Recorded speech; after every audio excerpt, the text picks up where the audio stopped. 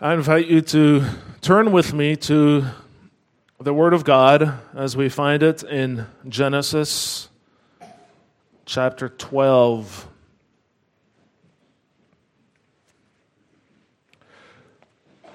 If you are visiting in our midst today or listening in, we have been doing a sermon series on Paul's letter to the Galatians. Today we hope to focus on Galatians chapter 3, the verses 6 through 9. And in this passage, the apostle quotes from the book of Genesis from two different places. So we are going to read from Genesis as background before we get to our text. So we will begin with Genesis chapter 12, the verses 1 through 3. Now the Lord said to Abram, "Go from your country and your kindred and your father's house to the land that I will show you. And I will make of you a great nation, and I will bless you and make your name great so that you will be a blessing. I will bless those who bless you, and him who dishonors you I will curse. And in you all the families of the earth shall be blessed."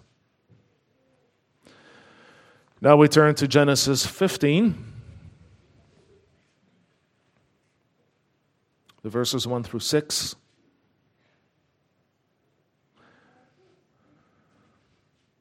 After these things, the word of the Lord came to Abram in a vision. "Fear not, Abram. I am your shield. Your reward shall be very great." But Abram said, "O Lord God, what will you give me? For I continue childless, and the heir of my house is Eliezer of Damascus." And Abram said, "Behold, you have given me no offspring, and a member of my household will be my heir." And behold, the word of the Lord came to him, "This man shall not be your heir. Your very own son shall be your heir." And he brought him outside and said, "Look toward heaven and number the stars, if you are able to number them." Then he said to him, "So shall your offspring be." And he believed the Lord, and he counted it to him as righteousness. Now we turn to Paul's letter to the Galatians, chapter 3.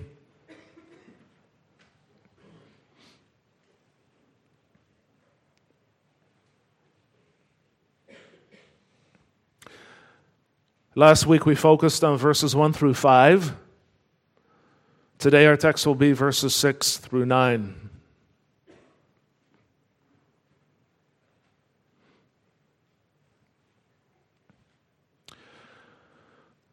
O foolish Galatians, who has bewitched you? It was before your eyes that Jesus Christ was publicly portrayed as crucified. Let me ask you only this. Did you receive the Spirit by works of the law or by hearing with faith? Are you so foolish? Having begun by the Spirit, are you now being perfected by the flesh? Did you suffer so many things in vain, if indeed it was in vain? Does he who supplies the Spirit to you and work miracles among you do so by works of the law or by hearing with faith? Just as Abram believed God, and it was counted to him as righteousness. Know then that it is those of faith who are the sons of Abraham. And the Scripture, foreseeing that God would justify the Gentiles by faith, preached the gospel beforehand to Abraham, saying, "In you shall all the nations be blessed." So then those who are of faith are blessed along with Abraham, the man of faith. So far.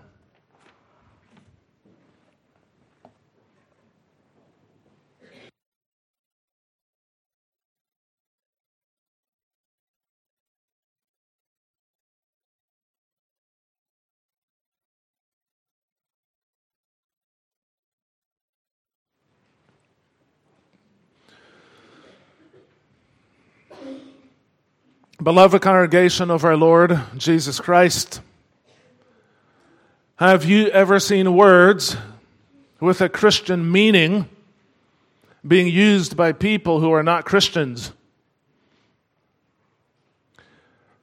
One of those words is the word blessed. There are over 144 million posts on Instagram under hashtag blessed. Many people now use the word blessed who are not Christians at all. And they use the word blessed when what they really meant to say was lucky. It can even become a form of bragging. Sometimes people will spotlight their own accomplishments while they talk about being blessed. As one writer for the New York Times sarcastically put it a few years ago, quote, "There's nothing quite like invoking holiness as a way to brag about your life.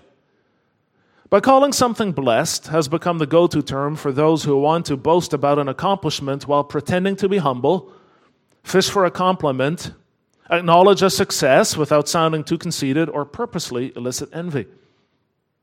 Blessed is now used to explain that coveted TED Talk invite as well as to celebrate your grandmother's 91st birthday," end quote. So there are many ways in which this word is misused. But are Christians any better?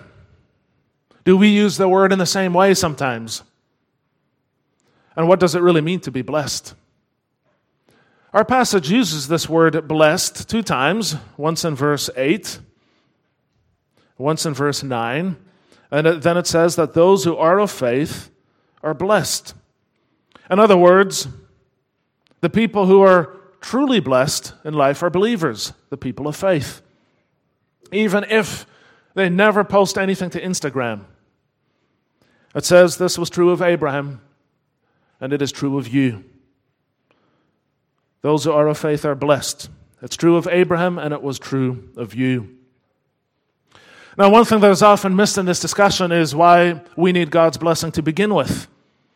If you look at it from a secular perspective, the word blessing often means success, like we saw before.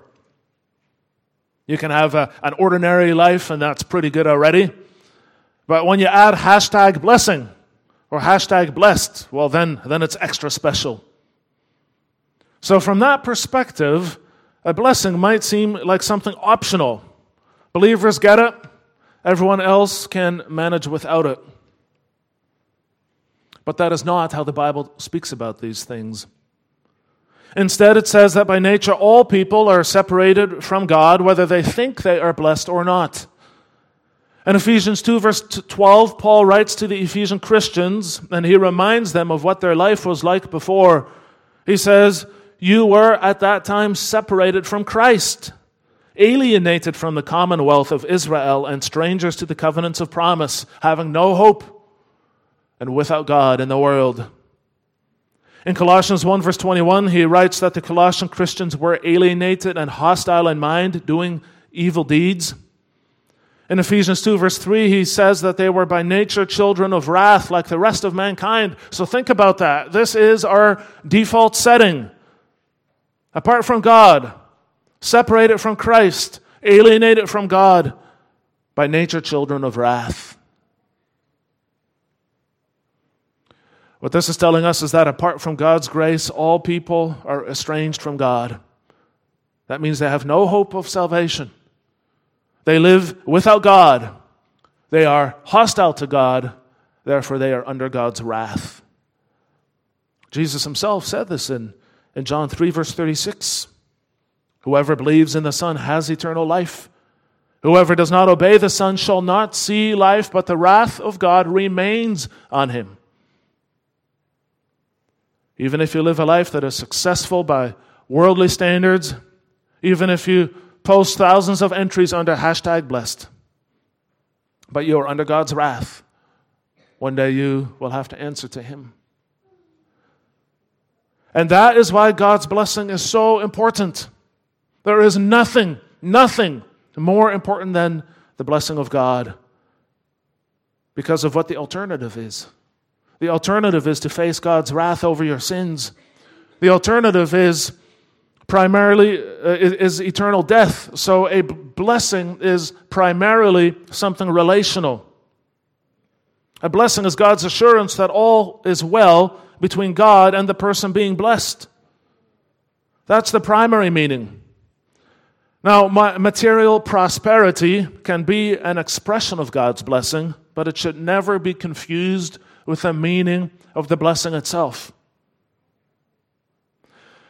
And what's really remarkable, if you think about it, is that it was always God's intent to bless people. Already from the very beginning, in Genesis 1 verse 28, we read that God blessed them, and God said to them, "Be fruitful and multiply and fill the earth and subdue it. Have dominion over the fish of the sea and over the birds of the heavens and over every living thing that moves upon the earth." So God's intent was always to bless the people that He had created. And even after the Genesis flood, when He started over, so to speak, when the earth was again formless and void with water over the surface of the deep, He still blessed Noah and his family after they came out of the ark. Genesis 9 verse 1, God blessed Noah and his sons and said to them, "Be fruitful and multiply and fill the earth." This is a remarkable thing. Why should God do this? Why should God bless anybody at all after the fall into sin, after the flood, after all that has happened since then? When you read the Bible, it reads like a chronicle of human failure. Every time God blesses human beings, they turn away from Him. Every time He preserves a small remnant of people, and He continues with those. Why does He do it? He does it because He is faithful to His promises. Already after the fall into sin, He had promised that one day a child would be born who would defeat the devil and his works. So He continued to preserve people for Himself so that He could bring that blessing into the world. First it was the line of Seth. From that line He brought forth Noah. From Noah He brought forth Shem, Ham, and Japheth. And what you see every time is that God saves people, then most of those people turn away into sin and idolatry. Then God preserves a remnant of those people and He continues with them. But the Lord always has to do all the work. The Lord is the one who always has to preserve these people for Himself. And that's how you end up with Abraham. Even Abraham had to be brought out of idolatry. Did you know that? At the end of the book of Joshua, Joshua calls the people together and he says to them, "Thus says the Lord, the God of Israel, long ago your fathers lived beyond the Euphrates, Terah, the father of Abraham and of Nahor, and they served other gods. Then I took your father Abraham from beyond the river and led him through all the land of Canaan and made his offspring many. I gave him Isaac." So Abraham also did nothing to deserve God's blessing.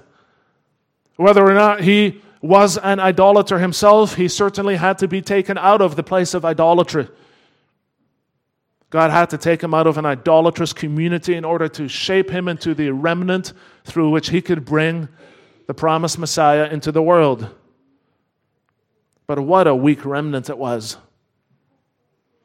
We read in Genesis 15 that Abraham was childless. He was old by then already, quite old. It had been quite a few years since Genesis 12. The promised child had not yet been born. So far, Abram had not been able to fulfill the promise that God had made to him, that a great nation would come from him. Abraham cannot bring these promises into effect in his own life. He cannot bring them to pass. God has to work out His promises through human weakness. And that weakness is exemplified in Abraham and Sarah's inability to conceive a child. Now, maybe you can relate to this in your own life. Maybe you have struggled to conceive a child or struggled to conceive another child after the first one, and nothing is happening. Or maybe it has always been very difficult for you to do this. Maybe you've even consulted experts in the field. You followed all their advice religiously, but nothing came of it. Then you have a bit of a sense of what it was like for Abraham. As long as the promise depends on him, this is where it ends. Yet it is in that very weakness that God comes to him in Genesis 15 and makes another promise. Now, it's not just a general promise that a nation will be born from him. Now it's the promise that his very own son will be his heir. God is the one who comes to him. God is the one who makes this promise to him. God is the one who will bless him. And this is our salvation, for apart from God, there is no blessing. God is the one who spoke. When he decrees, what he decrees, no one will undo. What he speaks, no one will contradict. What he decides, no one can reverse. God alone can bless. Now remember again that a blessing in essence is a statement of relationship. You have to understand that blessings and curses both are a statement of relationship.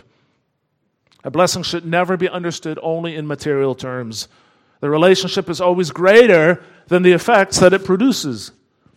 So you can never conclude from someone's circumstances whether that person is blessed by God or not. After all, the wicked often do well, and the righteous don't. The wicked are rich, and the righteous are poor. Often, not always, but often. There are many psalms in the Bible that question this, that ask the Lord, why is it this way? But the Bible tells us that circumstances alone are not a reliable gauge. It always has to come down to what God says. Abram believed the Lord, and he counted it to him as righteousness. What is this righteousness? Well, righteousness simply means to measure up to a standard. That's what righteousness is. Everything around us is made according to a standard. This building, for example, has been built according to certain standards. This building complies with the Australian building code and the specific instances of that code as they're used in Western Australia. It's built according to a standard. And righteousness is like that as well. To be counted righteous in the eyes of God means to live up to his standard. To be counted as someone who lives up according to the standard. So God's declaration of righteousness is the most important thing that you could ever receive. But now we're reading from Genesis 15 says something radical. It says, to receive this righteousness, this was not something because of something that Abraham did. It says Abraham believed the Lord, and he counted it to him as righteousness. He believed. Now you might wonder, how is that possible? How is it possible that believing in this promise was counted as righteousness? Even from our perspective, as Reformed people, we can understand that faith in Christ is counted as righteousness. But how can faith in the promise of a son be counted as righteousness? Why does the Apostle Paul take this particular text and use that to prove to the Galatians that only those who are of faith are blessed? Faith in the promise of a child is not the same thing as faith in God. So how is this possible? How can Paul do this legitimately?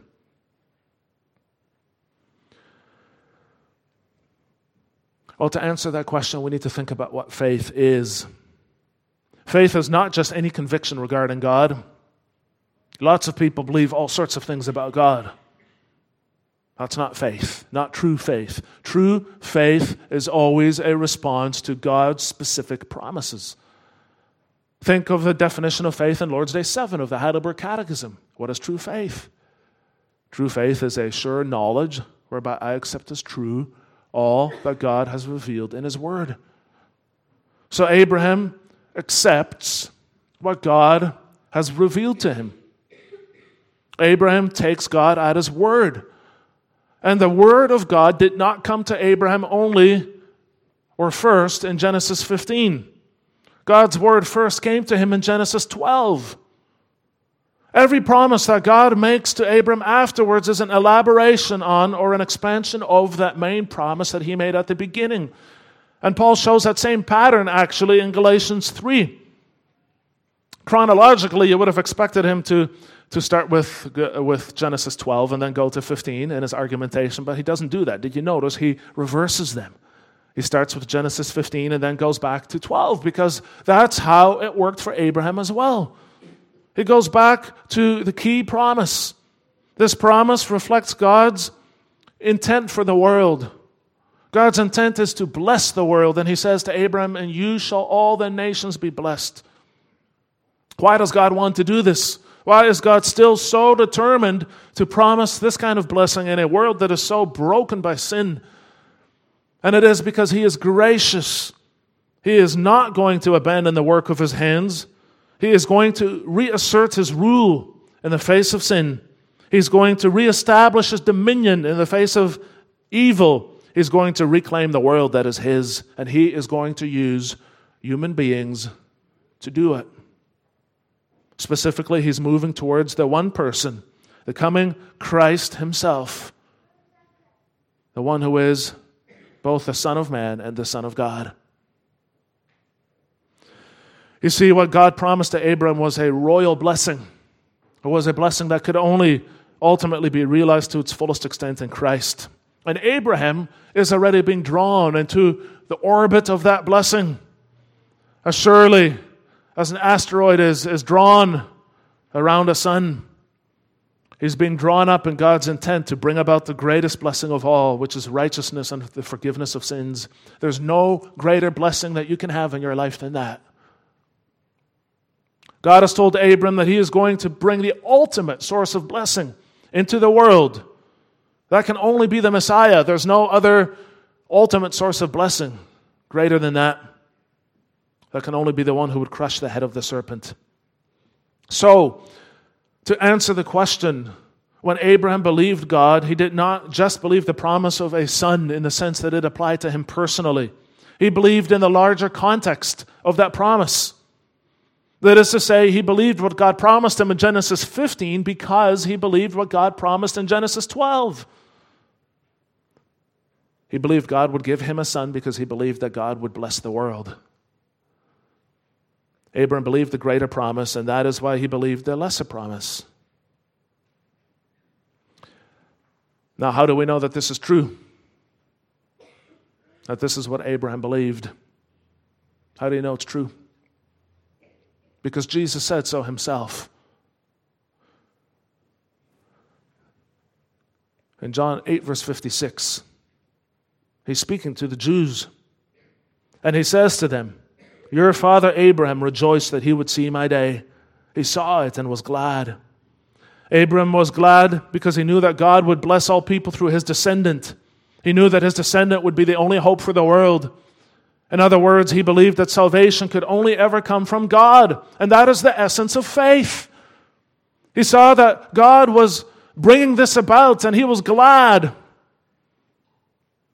The only difference between Abraham and you is that Abraham believed in the Christ who was to come, and you believe in the Christ who has already come. Abraham believed in the promise that would be fulfilled.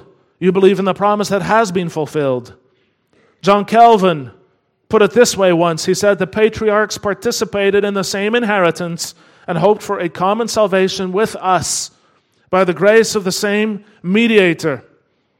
So both Abraham and us hoped for a common salvation. God used Abraham to bring that Christ, the source of salvation, into the world. Through Christ, you can have redemption. Through Christ, you can have the forgiveness of sins because Jesus Christ died for sinners. For God so loved the world that he gave his one and only Son, that whoever believes in him should not perish, but have everlasting life. For God did not send his Son into the world to condemn the world, but in order that the world might be saved through him. That's the gospel. Jesus said, "The thief comes only to steal and to kill and to destroy. I came that they may have life and have it abundantly." So, do you understand now how fundamentally wrong Paul's opponents were? We've been hearing a lot about Paul's opponents in Galatians. They had a totally different view on Abraham.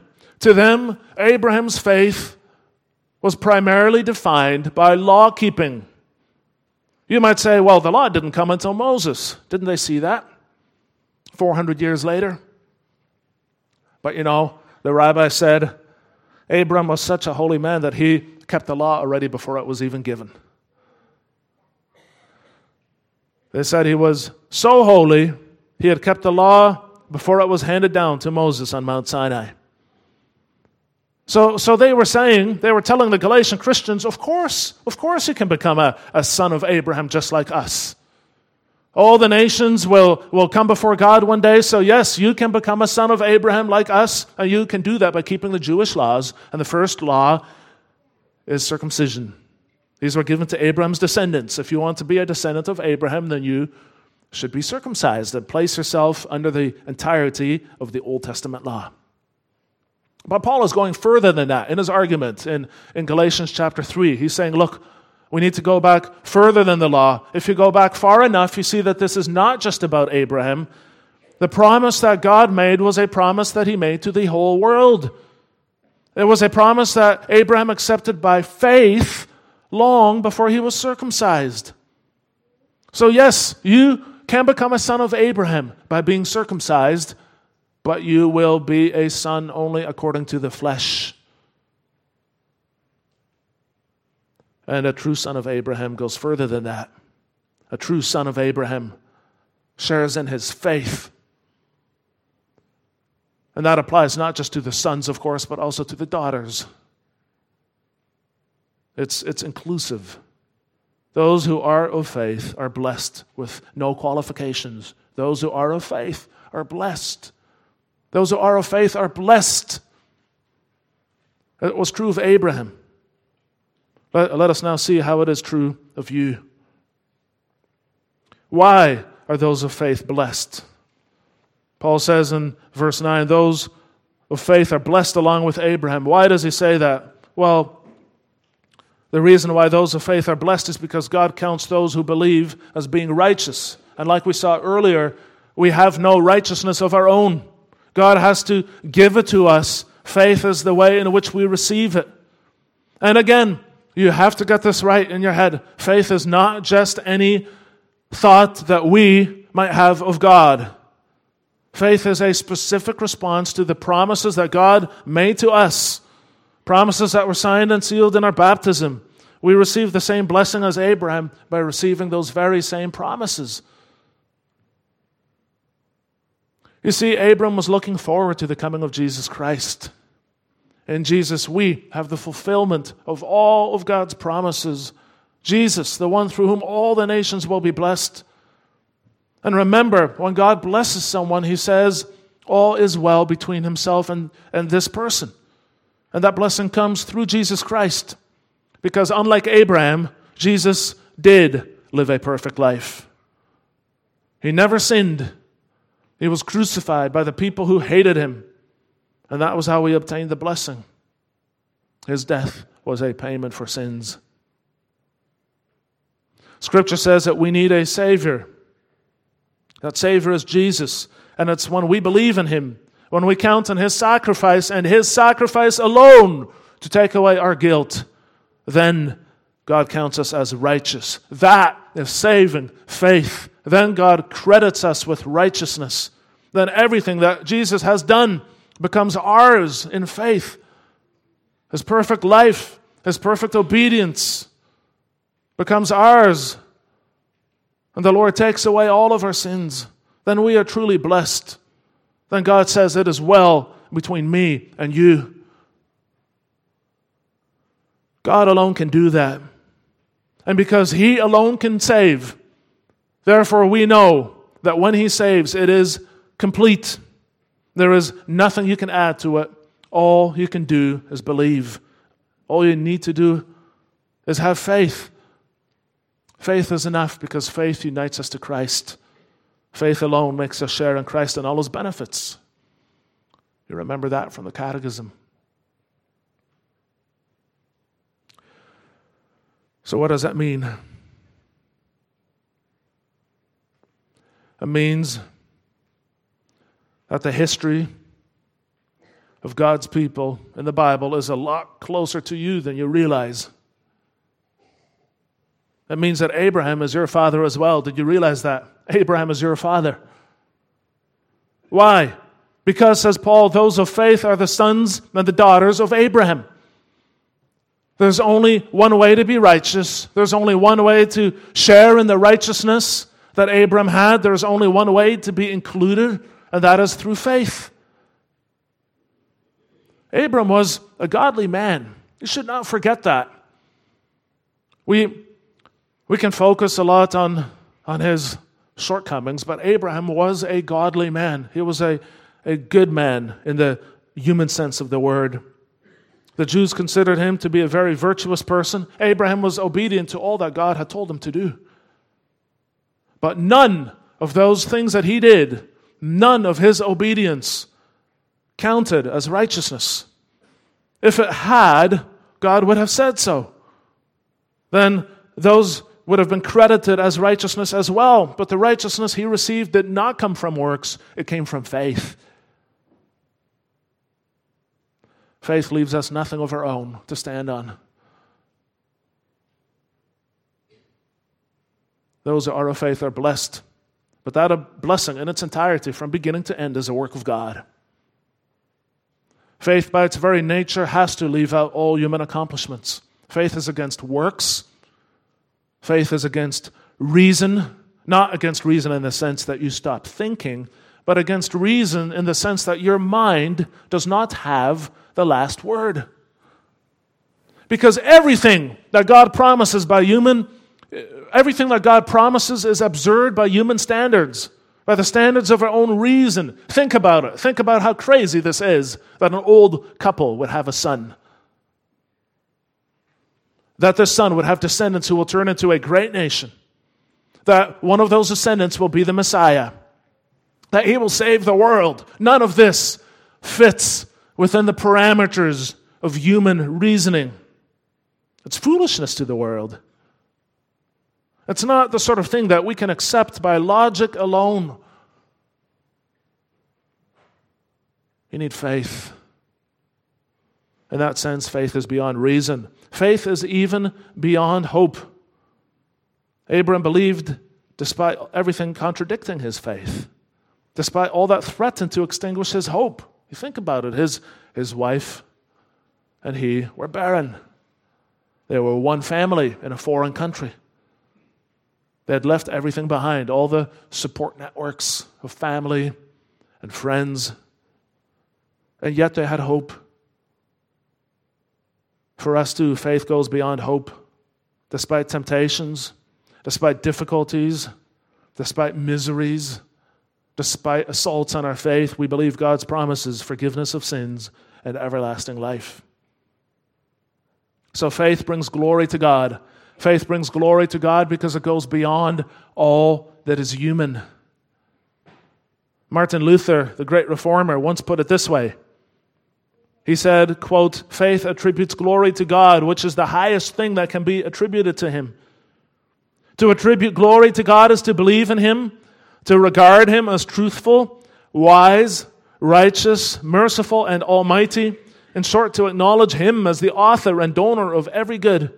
Reason does not do this, but faith does." End quote. So this is the faith that brings glory to God and is pleasing to Him. And this is why self-willed worship of any kind is so evil. It is evil. Any man-made religion, any work performed for merit is fundamentally a rejection of what God says about Himself. No matter how pious it may seem, no matter how sanctified it may appear, it is a rejection in essence, fundamentally, of what God has said about Himself. Because it does not see Him as the gracious, generous God who declares people righteous through faith alone. It does not take Him at His word when it says that He is merciful and gracious. It does not regard Him as the great promise keeper. Instead, it assumes that He is angry and must be satisfied somehow. That is the very opposite of faith. That is a rejection of Christ. You can't have it halfway. It is either all or none. No matter how pious such a person is, he or she should not expect God's blessing. Why not? Because it is approaching God on your own terms. The Jews in the days of Jesus did this. They were people who tried to approach God on their own terms. And Jesus said to them, you are not children of Abraham. Listen to me. You are not, he says, children of Abraham. Oh, you're his physical descendants. All you men were circumcised, but you are not children of Abraham. You don't belong. You are, he says, drawing it out to its logical alternative, you are children of the devil. Can you imagine being a religious leader in your community, having devoted your whole life to this, and being told by the Son of God himself that you are a child of the devil? This is serious. That's the alternative. You're either a son of Abraham or a son of the devil, but there is no middle ground. There never was. So what do you believe? Do you believe God's promises? Do you personally take him at his word? Do you respond to what he says? Do you cherish his blessing? Remember what we saw at the beginning. A blessing is God's assurance that all is well between us and God. That's the primary meaning.